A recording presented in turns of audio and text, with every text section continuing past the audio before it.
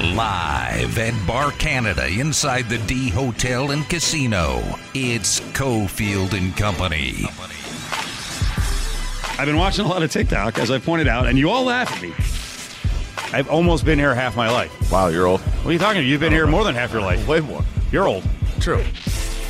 I found out that it's actually R-E-A-D, not R-E-D. It's time for Cofield and Company with Steve Cofield on ESPN Las Vegas. All right, here we go on a Monday. Cofield and Company, Cofield, Adam Hill, Angel, down here at Bar Canada, adjacent to the Circa Sportsbook. Bar Canada inside the D. 5 o'clock puck drop tonight. Wild on the docket. These are big games. We know the Wild have been a difficult matchup for the Golden Knights. Adam Hill will break the game down in just a little bit, but let's get to our trending at 2, reacting to the weekend first with the Golden Knights, and then tons of NFL draft today. They lost. Huh? What the hell? They lost a game. What's wrong with the Knights? Sad. It was devastating, depressing, awful news for everyone involved. The Golden Knights win streak came to an end. It was going to happen at some point. You can't win every single game ever. But yeah, it was it was a good run for the Golden Knights to really establish themselves at the top of the division, at the top of the President's Cup standings. It was a game I don't think they wanted to lose, especially because there were so many fans there that were from Las Vegas that came down and made the trip. I know we actually sent both of our writers down there just to document just the experience of basically the Golden Knights takeover of Gila River Arena. Which happens every single time they play down there because fans are allowed. The tickets are a lot cheaper. It's an easy day trip, and there's Golden Knights fans everywhere, but the Golden Knights could not get that win in the first of the back-to-back games. They did bounce back and blew a late lead on Saturday before winning it in overtime. But, the win streak is over. The dream run, it's not going to go all the way through the end of the Stanley Cup playoffs. Not going to happen for the Golden Knights. Mark Stone, sense of humor. I actually really laughed, and it's funny because Mark Stone, not necessarily the funniest of guys. Like, there's a lot of guys that'll crack jokes after games and make you laugh with some of the stuff they say. Mark Stone, not usually that guy, but I thought his line was amazing after the loss on Friday when they asked, "Hey, win streak's over. This kind of sucks, right?" And he said, "I mean, we're not the Harlem Globetrotters. We're gonna lose at some point." Which I don't know if it's the funniest thing ever, but it really made me laugh because it's Mark Stone and because he's not really that type necessarily. I thought that was, especially in the context of having just lost for the first time in like a month, I thought it was hilarious. It really made me laugh. Meanwhile, the defending champs in the NBA having a really tough time in a tie for 5th in the Western Conference, but I guess tiebreakers would have them really at 7. So if the Lakers' season ended right now, they'd be in the play-in tournament. We'll get to LeBron's opinion of the play-in tournament. It ain't good. It ain't good at all. But, Lakers having a tough time because, one, LeBron's not 100% healthy. He had to leave the game over the weekend. And now we find out that Schroeder's down for some reason. Hopefully it's not COVID. That would be a disaster. I mean, it seems like it. Why is that? It's a undisclosed reason of being out for 10 to 14 days. Oh, they already said it was 10 to 14 days. Okay. I mean, it seems to me like it is. Now, he did have a earlier exposure, which I don't think there was a positive test. But it looks like he will be missing about 2 weeks here for the Lakers. And listen, at this point, you don't know. It seems like a pretty fair guess of what happened. And this is not a great time for them. Like you said, they're trying to rally and try to stay out of this play-in tournament and trying to, I think the most important thing is to be playing well going into the postseason, more so than seeding or anything like that. But they are trying to, to get things to a point where they're ready for the postseason, and they really don't want to play in the play-ins. So this is a key time for them. And LeBron is back, AD's back, kind of. Like they're still trying to feel themselves a little bit, but this is the time they should start to make a run. And now another guy down. Knights are minus 118 here at the Circa Book against the Wild on the road. That's a 5 o'clock start, and then a 7 o'clock start. Lakers catching 5 against the Denver Nuggets, and no LeBron expected in that one. No Schroeder, so not great right now. Not great right now. Fun times over the weekend. Kentucky Derby got a little swallowed up, at least for me. on Saturday. I had the TV on. I was kind of running around the house watching the draft, which, by the way, I really enjoyed the Saturday draft setup and show on ESPN. It was very casual. Sure. But if you're a football junkie, it was a lot of fun. They'd go at each other. Then they would. It was kind of like a talk show, actually, because then they would go back to subjects from the first round. McShay hates Kuiper. I don't know if Kuiper hates McShay, but they go off on each other. That was fun. And honestly, I got kind of swallowed up in it, and I never turned on the Derby. So I missed the whole internet hoopla, even though I didn't need to see it on TV with, there were 2 NFL quarterbacks there that we know of? I saw Brady. I saw the picture of Brady. Yeah. I mean, this is a real, event, especially for the NFL, for whatever reason, because it's always around the draft. It's during the offseason. It's a big opportunity for them to get away. And I think all these events are chances for people to get away that haven't really been able to go anywhere and go out in the public for a long time. So, yeah, it seemed like everybody's having a good time. Brady and Rodgers both there. Rodgers saw a lot of people saying he looked like a 1920s detective trying to track down a mobster. That's about the look that he was going for there. I will say real quick on the Derby, when you said you kind of missed it, it was a really weird experience for me, broadcasting from a sports book on Saturday all day, and just kind of like the build-up. Like during the day, you just see more and more people that come in, and you can tell who's there to watch the Derby. How so? They're 90. But they're coming in, and some of them have hats on, and well, you're at the South Point, right? Right. So they've got a whole dedicated. They got a pretty big. They still have it, right? The big horse book. Yeah, but we were on the sports side in that bar, just off the sports book, and so we're there. We had our broadcast set up all day, and just more and more people coming in, and some of them are in the Derby hats, and they're ready to go, and then it's like building up, and then all of a sudden the race happens, and you're like, okay, that was it. No, we're done. Now it's over.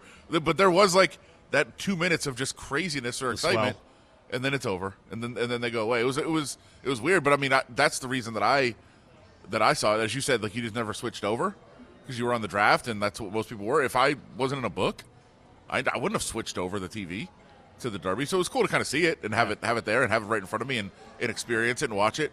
But then it was just over, and there's no like when there's a football game that's like a great game, or like a basketball game that's a great game. If you're in a book, it doesn't just end. Like it ends and everybody's like, oh man, and they're breaking it down, talking about like the Derby ended, it was done. And I was like, oh, really, no vibe afterwards? Right. No.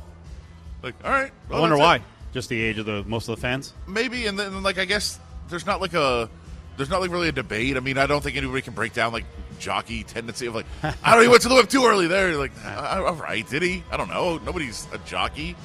What are you talking about?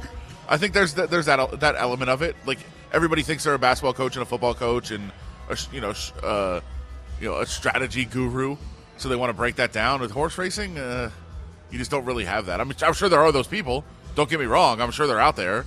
They're like, he went to the inside and then he went to the whip too soon. Like, all right, I guess. But you don't have enough people to really have that debate with that think they know what they're talking about. So on the NFL draft, let's deep dive in a couple of minutes on what the Raiders did on Saturday. In general, what do you think of the Saturday draft haul?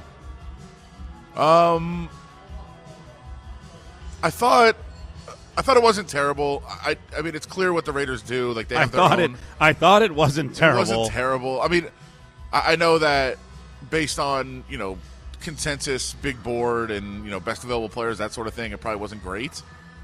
But you also understand what the Raiders were doing. They were trying to find guys that have a certain skill, for one thing. They were trying to find just defensive players because they do kind of have their lineup. And we talked about this, that you needed a tackle, you needed a safety to complete the starting lineup, so to speak. Now, what you want to do is draft guys that are better than the players you already have, and then they're starters, and that's how you continue to build a team. But they had the starters, and then it was like, all right, just find guys that can either fill a role or that have a certain skill that will help you out. Just defensive, players. You need playmakers. You need people to do something on the defensive side of the ball. And then they went out and found a guy like Malcolm Kuntz who has some question marks as to whether he can play 3 downs. I don't think he's ready to right now, but he's got one skill set. He can get to the passer. And they believe that they can take, based on his skill set and his body and what he can do, they believe that they can make him a guy that can get to the quarterback on a regular basis in the NFL. And I don't think they necessarily care that he's not really a 3-down guy. So right now, kind of a poor man's Ngakoue. What about all the safeties? Because I want to get to Kuntz in a little bit. What about all the safeties and cornerbacks? Well, I think, especially in regard to the safeties, like Devon Diablo he's a linebacker. Right. I mean, he's listed as a safety, but I think he has to How play big? linebacker. 6'3", 225? He's a little bigger than that. Yeah. But I think, like, even though he played safety in college, I don't think he can in the NFL. I think he's more linebacker type. But we'll see how he projects. Now, he's got a skill set. I mean, he can run and he can hit. And so, do you bring him in and try to figure out what to do with him? I think there is kind of that, is this Tanner Muse? So he's big. He's big. Gillespie's smaller. Yeah. That would be a strong safety candidate? I would think so. Okay. I think that's so then that's a challenge for Abram. Sure. Oh, yeah. Then you got a cornerback and Hobbs out of Illinois just to get someone else in the mix. And I would assume there's going to be a battle because the Raiders have really had the same collection or very similar collection of backups the last couple of years at cornerback, and sometimes they let them go and then they re-sign them. Like, this has got to be competition for the guys who are there. Like, it's go time or we got to move and go younger. Well, I think in particular Gillespie. Like, that's a guy. That guy is Abram. Like, he projects as Abram. Right. And so I think if you're sitting out there and I was on a couple of different calls this week with different coaches and jumped on some of the press conferences, and you hear like the same thing from everybody. Like that, this pick was not a challenge to one player. This was not about one player. This is about making the team better. Everybody says that. It's a challenge. But Gillespie is Abram. Right. Like there's no question. It's a challenge. They have to have other guys to challenge John Abram, or they're going to have to move him out of the position into other parts of the field. So as the weekend went along, reacting to the Alex Leatherwood pick at 17, initially on Thursday night, lots of folks were like, what the hell's going on here? He was, in most mock drafts, he was a guy who was between, 35 and 45. You could have got him with a second-round pick. And I feel like the narrative changed on Friday because then it softened the blow a little bit because it's like, well, you wanted Trayvon Merrick anyway, so you got him, so you made up for the first-round pick at 17. And then I heard a lot of defenders come in over the weekend of Leatherwood. So how do you judge the Leatherwood pick? Because to me, just because you like Merrick, and a lot of people feel like, hey, the Raiders did a really good job getting aggressive, moving up, getting the number one safety on their board, number one safety on a lot of boards. He was the third safety overall, taken in the draft. So how do you kind of come to grips with Leatherwood may have been taken too early and they could have traded back and gotten value, but they got Merrick. So look, you got the two guys, you're good. Well, they could have got Leatherwood and Merrick and additional picks because, Mayak said Thursday night, we were on the clock. Another team called us up, offered us a trade. They wanted to move up. We thought they potentially wanted to take Leatherwood, so we didn't want them to do that. So we said no. Now, my thought would have been, I believe this is just based on how the rest of the draft played out that night. I believe it was the Vikings who had traded down, then they wanted to trade back up, and I believe they wanted to take Darrisaw, which the Raiders. Why do you believe that? Probably should have, because he was the better prospect at tackle. Well, we don't know. We haven't had anyone say, hey, the Vikings had Darrisaw ahead of Leatherwood. No, but I mean, it was a pretty consensus decision, and for reasons. I mean, Leatherwood is a really, really good tackle. May have been the best tackle in college football last year, but he didn't project the same way to the NFL because a lot of teams thought he'd have to move to guard.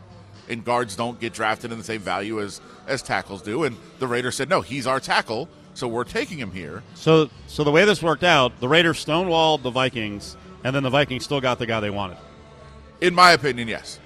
But again, when we talk about values on the board, and this is what people get caught up in, like, I am all about value. I will scream about value all day. But I also concede and acknowledge we don't know. Like, you don't know what the value is. You don't know what another team had. You'll never know those things. So if indeed the Vikings wanted Darrisaw and they would have traded up and gotten Darrisaw and the Raiders still could have got Leatherwood, then yeah, no matter how good Leatherwood is, it was a bad decision by the Raiders. Those things play out. But I also acknowledge, and some people don't get this part, that we will never know who they were going to take, how the board played out, who other teams thought were up there. We just know what this consensus is that's out there, and then a lot of people just take that as Bible and move on and say, hey, that was a bad decision because this person said this guy was higher on the board. You don't know you don't know if that's the case. Maybe the Vikings did want Leatherwood. Maybe that was the issue. But we'll never know that. But I would have said if you could have got Darrisaw and Merrick, that would have been a perfect first and second round. Join the conversation on Twitter at ESPN Las Vegas. Raider Nation. Blood, sweat, and tears, baby. We need to get a lot better on defense. We recognize that. We hope to get a lot better this weekend. We got 3 picks tomorrow. We're excited about each and every one of them. So, again, I'm hoping that the board comes to us and if we can take 3 really good football players tomorrow. Hanging at Bar Canada inside the D. It's Cofield and Company. Raider Nation. Raider Nation. Raider Nation. Raider Nation. That was Mike Mayock on Thursday night talking about the plans for Friday with his second and 2 third-rounders. So he winds up getting help at all levels. Talking about Friday with Merrick at safety, free safety. Safety/linebacker in Diablo, and then edge rusher. We'll just say edge rusher, right? Depending on what alignment they're in Malcolm Kuntz.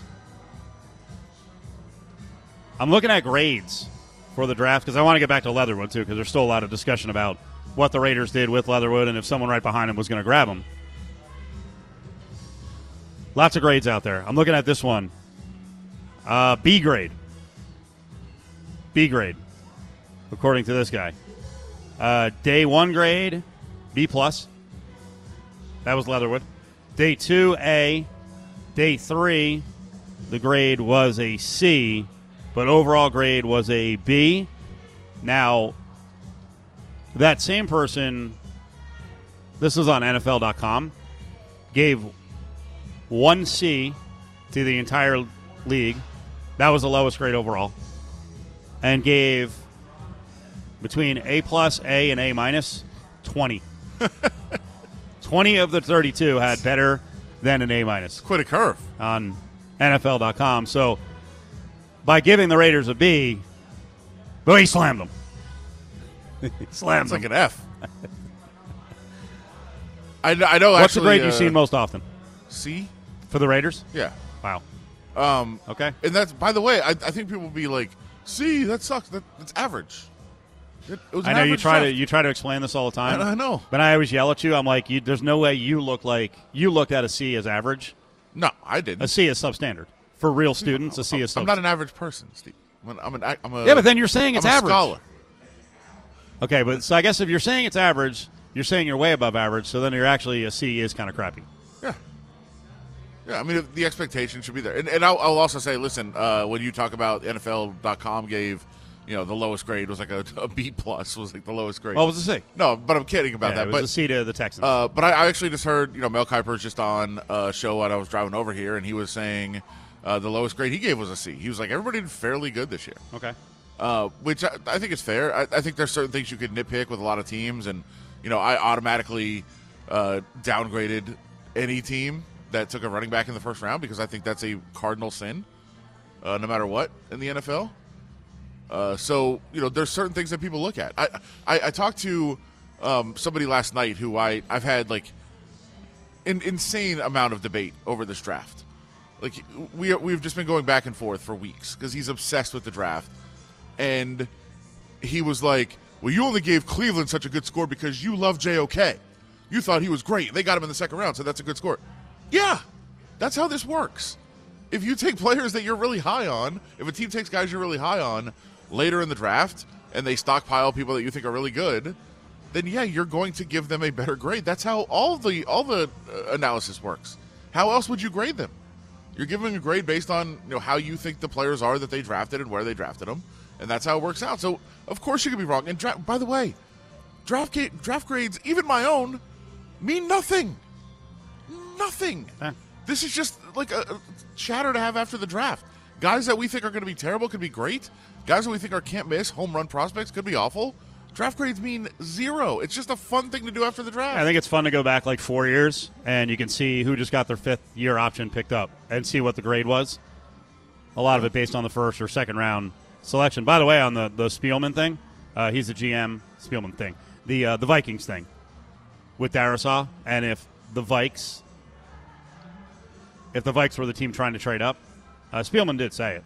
I mean, he didn't say specifically to the Raider spot, but he did say on Darrisaw. He goes, to be honest with you, we were a little tight in the draft room once we got down to about 4 or 5 picks. When you went down to 23 like we did and tried to get back up because we wanted to try to make sure we got Christian. So, I mean... Now, he could be lying. Right. All that can make sense. Right, he could just be pumping up Darrisaw, but he certainly sounded grateful because he said to get a player like Christian, who we're considering at 14, not only fills a need on this football team, but he's a pure left tackle. I believe I had them taking him at 14. I thought he was really good. I thought there was 3 elite tackle prospects in this draft, and Darrisaw was the 3rd of those.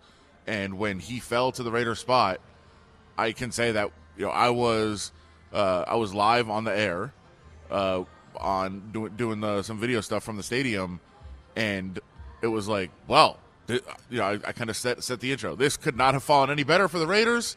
They're picking at 17.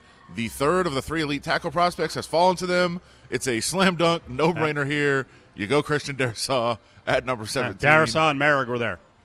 Yep. 2 players that could fill a starting need.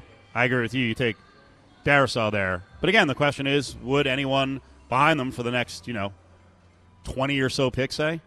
And who knows how far they would have had they could have dropped from 17. Jim Nagy, who's the Senior Bowl director, he said he thought the Ravens were going to jump on Leatherwood. So that's a possibility.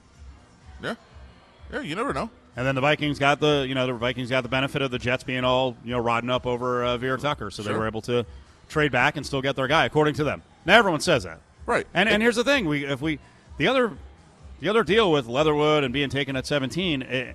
Again, I don't know why Mike Mayock would fib if the highest rated guy on your board is there at 17. Why would you trade back? But it was weird that he said it was we knew it would be a controversial pick. But if he's the number 1 guy on your board, right? Who cares? But then I've also read people said that they believe the Raiders may have had freaking Leatherwood ahead of every tackle in the draft. Yeah, I've heard that. He could have been the number 1 guy for Penei Sewell. Yeah, and Slater. Which well now we can track Darrisaw. We'll get to Tevin Jenkins. That one's interesting. Yeah. So the Bears just cut one of their tackles today, so he's playing. We'll track Sewell, how he does, but Slater especially, right? If they believe, and they didn't have a chance at Slater, but if they actually believe that Leatherwood was better than Slater, well, these guys are all going to be playing tackle. Leatherwood will be probably the only guy who plays, well, he'll be one of the guys who plays right tackle. The others are going to be left tackle for now. To me, Darrisaw and Jenkins are the ones to track. Okay. Darrisaw, absolutely. And then Jenkins I had right behind him as those next guys, and I think most people I guess you were wrong. You went in the second round. You going to apologize? Apologize for what? I don't know. I've seen that too, where Raiders fans were like, "It's time to apologize for how good you thought these guys were and where they went. He slipped." I'm like, well, and the other great thing is it's time for the media to apologize, as if it's a monolith, and there's one spokesperson who's going to get up and go, "I'm sorry for media member number 10,399. He reps all of us, even though lots of people disagree with him, and there's a debate within the ranks." There also is, and this is a huge one because everybody that does this, and like I said, this is my second year doing the process. I know a lot of people have been doing it for a long time. Like, you don't get access to all the information, right? Like, I was incredibly high on Owasu Koromoa, as a lot of people were, and he falls into the second round, and then I had to deal with some people that were like, "You love this guy, you thought he was great, you were clearly wrong." And then literally, 3 minutes ago, the report comes out, like, teams were high on Owasu Koromoa, they wanted him. And around 4 o'clock on Thursday afternoon, they got the report, he's got a heart issue. And teams were like, we don't have time to vet this. We have no idea. What do you mean? And they weren't able to take him in the first round. And so, we don't have access to that information either. And you don't know on a lot of these guys what could have come out. Did Darrisaw have, some knee issue that nobody knew or something that could be on the horizon? And then that's what happens to a guy. So all these things that are unknowns play into this draft process as well, which, we're never going to have that kind of information. We're never going to have that behind-the-scenes information until after the draft sometimes, and that plays into it as well. And, teams have a lot more info on people than we do. I love this stuff. It's great.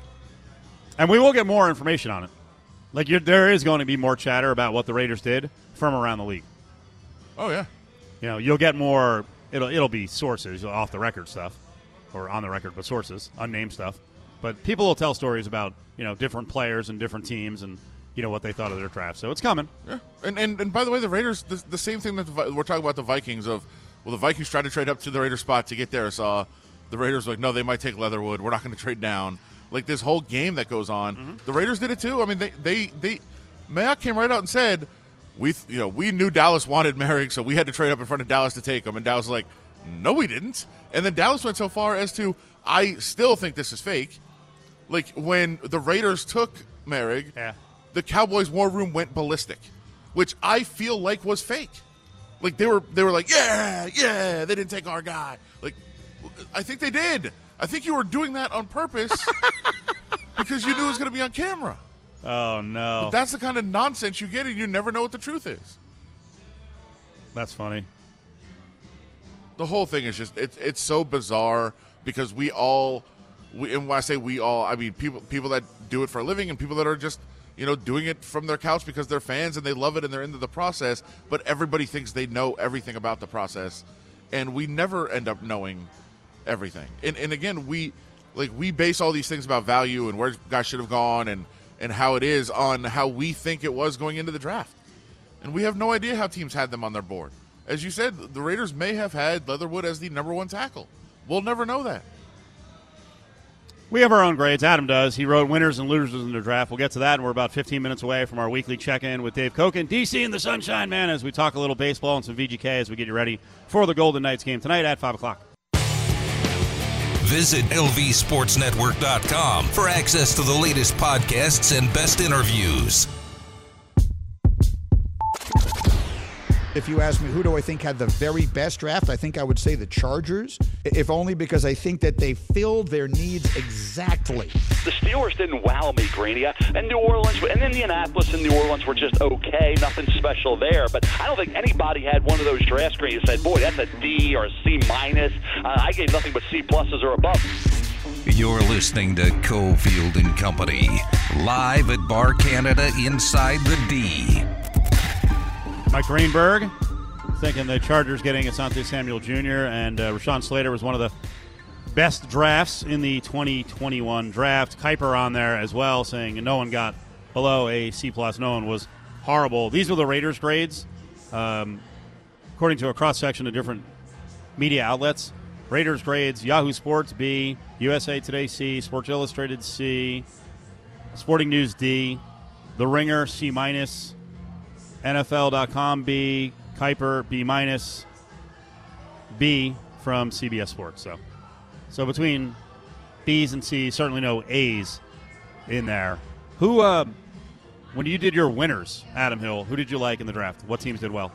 Well, I thought there was a clear winner, but I also will probably think this team will win every draft every year because I do think Andrew Berry, the GM of the Browns, is the smartest person in all of sports. I had them as the winners of the draft. I mean, obviously they put on a good draft. It was a fun event. They were at home. They took advantage of that stage. But what they did in the draft was incredible, including getting Owasu Koromoa in the second round. Greg Newsome fell to them, a cornerback which filled a need, and they didn't have to move to get him. I thought that was a really good pick. And then they got Anthony Schwartz, which I don't think fits with every team. But Anthony Schwartz was the fastest player in the draft.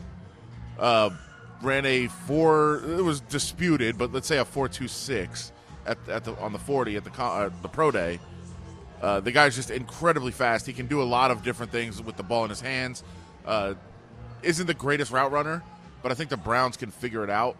The way that they play, just kind of put him out of the field and let him make some plays. I thought they just did an incredible job. So I made them the winner. I thought the Dolphins were really good too. They were able to get to 6. They had to trade and get down there, and I think that they thought when they moved to 6 they were still going to be able to get either Chase or Pitts. They didn't, but they did still get a weapon in Jalen Waddle, and then I thought they got value where they picked in every round, including getting Javon Holland. They got Liam Eichenberg, who I thought was going to go much sooner. They filled needs on their team and didn't really have to move around a whole lot to do it, and they actually picked up some assets in the future.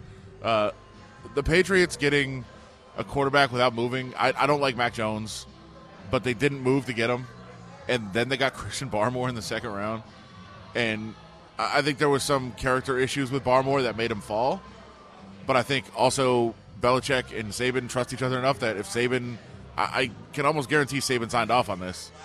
There's no way he didn't. Yeah. And right, Belichick in muted tones, I'm sure, was like, "You trust him, right? It's your ass, Nick, if he doesn't work out." I mean, he might have been a top 12 player in this draft in terms of talent.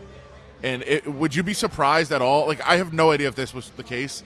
If Belichick's like, can you tell every other coach in the league that he's a problem? Just tell everybody else he's a problem. Let him fall to us in the second round. That'd be great. And he does, and that's incredible. And I thought the Chargers were insanely good in this draft as well. Getting Rashawn Slater to fall to them filled a need that they absolutely had. And then as the draft went on, Asante Samuel is really, really good. And then I got Chris Rump, too, who I think can be a really good player, and they didn't have to do anything to get him. He fell to them in the third round, too. So that was good. And then I actually put the Lions on there, and the Lions weren't even, there was nothing special that they did. I don't think you can look at any pick and say, wow, that was great. But they have so many holes, and they were able to fill holes at every round. They were able to get talented players all over the place. And I think it just kind of says, hey, this is a new era for the Lions of just not being idiots, which is an improvement. Dave Koken's on the way next. We'll get his take on what's going on going into the game tonight for the Golden Knights against the Wild. And also, what has happened to baseball? I think they wanted to depress the numbers a little bit, but my God, there are so many teams, entire teams, hitting below 220. Join the conversation on Twitter at Cofield & Co. Bryant swings and launches one to deep left field. Going back, Winker, he looks up, and this is gone. Chris Bryant gives the Cubs the lead. 3-2 over the Reds here in the third. Now, back to Cofield & Company, live at Bar Canada inside the D.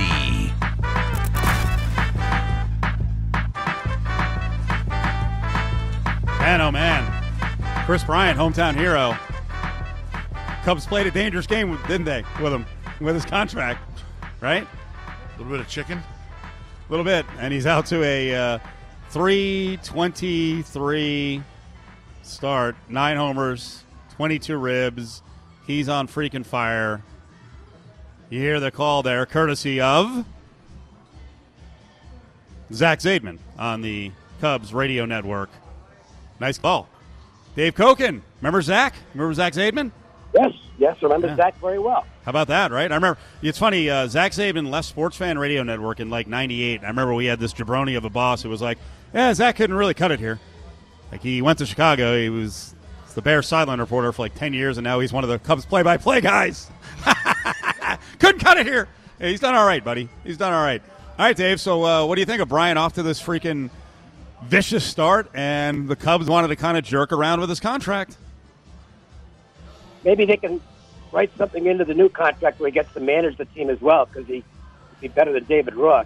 It was worst managerial decision of the season yesterday. They might have lost the game anyway, but, you've got a runner at third in the extra inning, and it's the bottom of the inning, and Nick Castellanos is at the plate with a 3-1 count. How do you not walk him? That's an absolute no-brainer. You just put him on. And probably put the next guy on as well to tie game. And instead, next pitch, Castellanos ends it with a single. You got to be kidding me. That's basic stuff. And he's a guy you want to stay away from because he's another guy. We're going through guys who've gotten off the hot starts in August. Castellanos has been awesome. Oh, this guy's good. I think especially with that ballpark for half his game, because that's a great hitter's park. He's going to have a huge year. All right, so he's a good player. Then there's great players. So Mike Trout, we expect Mike Trout every year to be really good. This year so far, though, has been insane. He's hitting .413. Now, that's actually dropped down a little bit because it seems like he was at .430, .440 for most of the month. 7 homers, 16 ribs. And one of the really interesting things I read, Dave, is that unlike many players around the league, Trout had gone up with the launch angle. He actually dropped his launch angle a little bit and has hit a lot more line drives. He's a freaking monster this year. Is he going to be good enough? Well, better said, does he have the team around him to finally get to the freaking playoffs? No, because they can't pitch. You got to get the other team out. Yeah. And their rotation is just not very good. Dylan Bundy's okay. He's a good pitcher, but he's not really a number one starter. He'd be better in a as a 2. Ohtani, you don't know what you're going to get, and now he's scratched again tonight. Andrew Heaney, flip a coin. Quintana's got nothing left. Griffin Canning hasn't really shown that he's going to be a consistent major league pitcher. You just don't have the arms there. They're going to have to score a ridiculous amount of runs to make the playoffs. And, that's generally just not going to happen.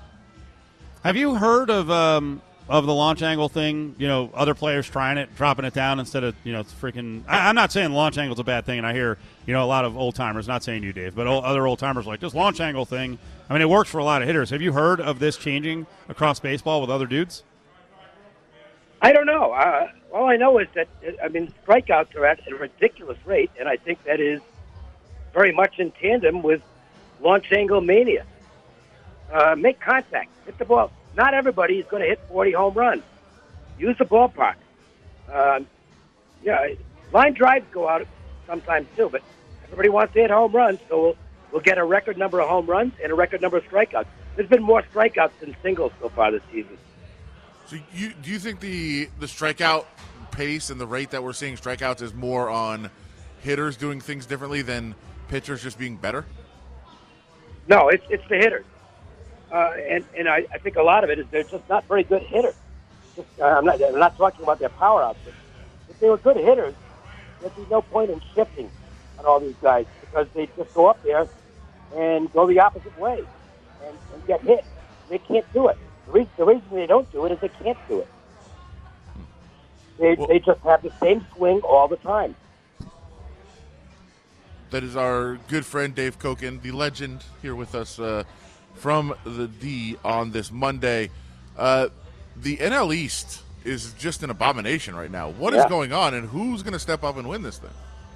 You know, what's interesting is I don't think they're the best team, but if Strasburg comes back okay, you know, Washington might be able to pull this off because nobody else is looking real good. The Braves, I think the Braves are the best team, and eventually will get that division. The Mets, I don't know. I mean, at some point you got to think Lindor is going to break out of it, but he's just killing the team right now, and the Phillies just have too many problems. So it's wide open, and I guess it'll be entertaining, but it doesn't look like there's any real dominant team there. Actually, there's nobody dominant anywhere right now. That's the fun part of this is that at least through the first month of the season, looks like it's going to be a really wide open season. Even the Dodgers are struggling to some extent. Now they lost Dustin May, who's going to have Tommy John surgery, so that didn't get better for them. Call it parity, if you will, but it looks like that type of season, and that's okay. Back to the Mets game, or Mets-Phillies for a second, the game last night. I swear I had to watch that replay like 20 times. Umps actually got it right, correct? It went off the crossbar, the railing. I thought it bounced off a seat. I swear I watched it 12 times. I'm like, I can't see it. It's a home run. And I saw Hoskins in the dugouts. F this, F that, F you guys when they went to review it, but they got it right. Yeah, I thought it hit a chair first. Yep. And then they finally got the freeze frame, and it's like, oh, that hit the railing. So, good job by replay. They got that one right. Tough break for the Phillies. Oh, yeah. Well, they thought they had tied the game, and that Diaz had freaking blown another one. And I'm sure Mets fans' heads were exploding. And Dave, I knew from the beginning because I had a very sizable wager on the Phillies. I was like, that's not a home run. I can already tell you how this is going to play out. Much like you, as you're watching games, you know when you have a bet on it, it's just not going the right way. Yeah, you can tell. And again, by the way, why are you using Diaz doesn't pitch well in non-save situations. He just doesn't. Dave, I was going to say, why did you bring him in with a 4-run lead? How do you explain that? Let the other guy finish the game. Yeah. How do you explain it, Dave? Have you seen that before, where they're closers who they come in with a 4 or 5 run lead and they stink? Yeah, it's happened throughout time. I can't explain it. It's something mental, obviously. I guess the adrenaline's just not flowing as much when you're not going to get that edge. But Diaz got himself in immediate trouble last night. You could kind of see this thing starting to unfold, and it did. On the Dodgers, and no one's going to feel sorry for the Dodgers with, their $1 billion payroll, having May out, having Price out. Maybe they already named it. Have they named a fifth starter who's going to go in there? I have not seen it yet, but they've got lots of guys to choose from. I don't think it'll be Price. Well, Price won't be ready. Gonsolin's hurt, so now they got to start going a little bit deeper. Could they go to their minors and bring up Josiah Gray? I guess, but I tend to think they'll go the bullpen route for the fifth starter. Okay. Dave Koken's with us. We do our DC and the Sunshine Man podcast on Friday nights. Adam, what happened with Luzardo? I don't know if Dave saw this. Video game accident? Yeah, got a little frustrated playing a video game just before he went out there and slammed his hand down on a table in frustration. As you do. I do it. I'm sure everybody does it, except you shouldn't be doing it when you're a major league pitcher. And now he's going to miss some time. This didn't happen. The players in the old days, Dave, they were not banging their hands on tables playing video games. No, they weren't, because there weren't any video games. But they probably slammed their hands on something else. People get upset and they slam their hands. I know I've done it a few times, including many times when we were on the air, and I had my eye on a game that wasn't going well. That said, though, after the slow start and then the streak, the Athletics, the A's have settled into a pretty decent start here at 17-12. They have, and they're a solid team. But this isn't because there is some inconsistency in the pitching staff, and the model of inconsistency is on the mound tonight. Frankie Montas, you really never know what you're going to get from him from one start to the next. When he's on, he's just really dominant, and when he's not, he gets crushed. And he's facing a very hot Blue Jays lineup tonight. That might be the best game on the board tonight. Yeah, let's talk Blue Jays because their pitching's coming together. Robbie Ray, that's a bit of a revelation. He's got the arm, but they got him. It looks like they got him straight now. And also the other junior, Vlad Jr., big things were expected of him, and now he's freaking raking this year. Yeah, I think he got motivated in the offseason because you saw what great shape he came to camp in, and he's just taken off. And there's plenty of talent around him. That's a good lineup right now. They sent one of their regulars from last year to the minors, Rowdy Tellez, because he just wasn't performing. And it's like, hey, we've got somebody else who can plug in your spot. Randall Grichuk's hitting really well. They're going to be in this thing. Toronto's good. Dave Koken's with us. All right, Dave, what do you got on the game tonight? You playing it at all? I know you're pretty conservative with your plays. You're not going to be firing out every game. So Knights are 1-18 here at Circa against the Wild. No, I probably won't do much of anything this last week or so in the NHL. You're going to see a lot of guys getting rest. And, the teams that are in the playoffs are probably going to do a little load management. And the teams that are fighting for playoff spots are going to get overpriced. So I'll probably be mostly inactive until the playoffs start, and then we'll heat it up again. I just have a lot of problem making plays when I don't know who's going to be playing. Dave, we appreciate a couple minutes. Thanks, man.